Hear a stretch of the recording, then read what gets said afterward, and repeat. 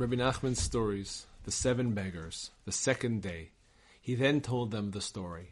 There was a land that had lots of wealth and great treasures. Once the people got together, and each one began to boast about how he lived the good life.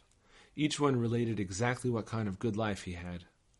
I spoke up and said, I am living a good life that is better than your good life. If you want proof, let me tell you about a certain land. If you are truly living a good life, let's see if you can save this land. This land had a garden.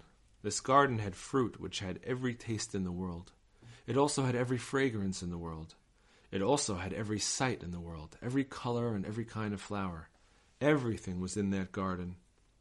There was a gardener in charge of this garden. Because of that garden, the people of that land lived a good life.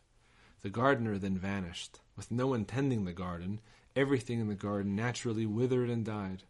Nevertheless, the people were still able to live from the wild plants that grew in the garden.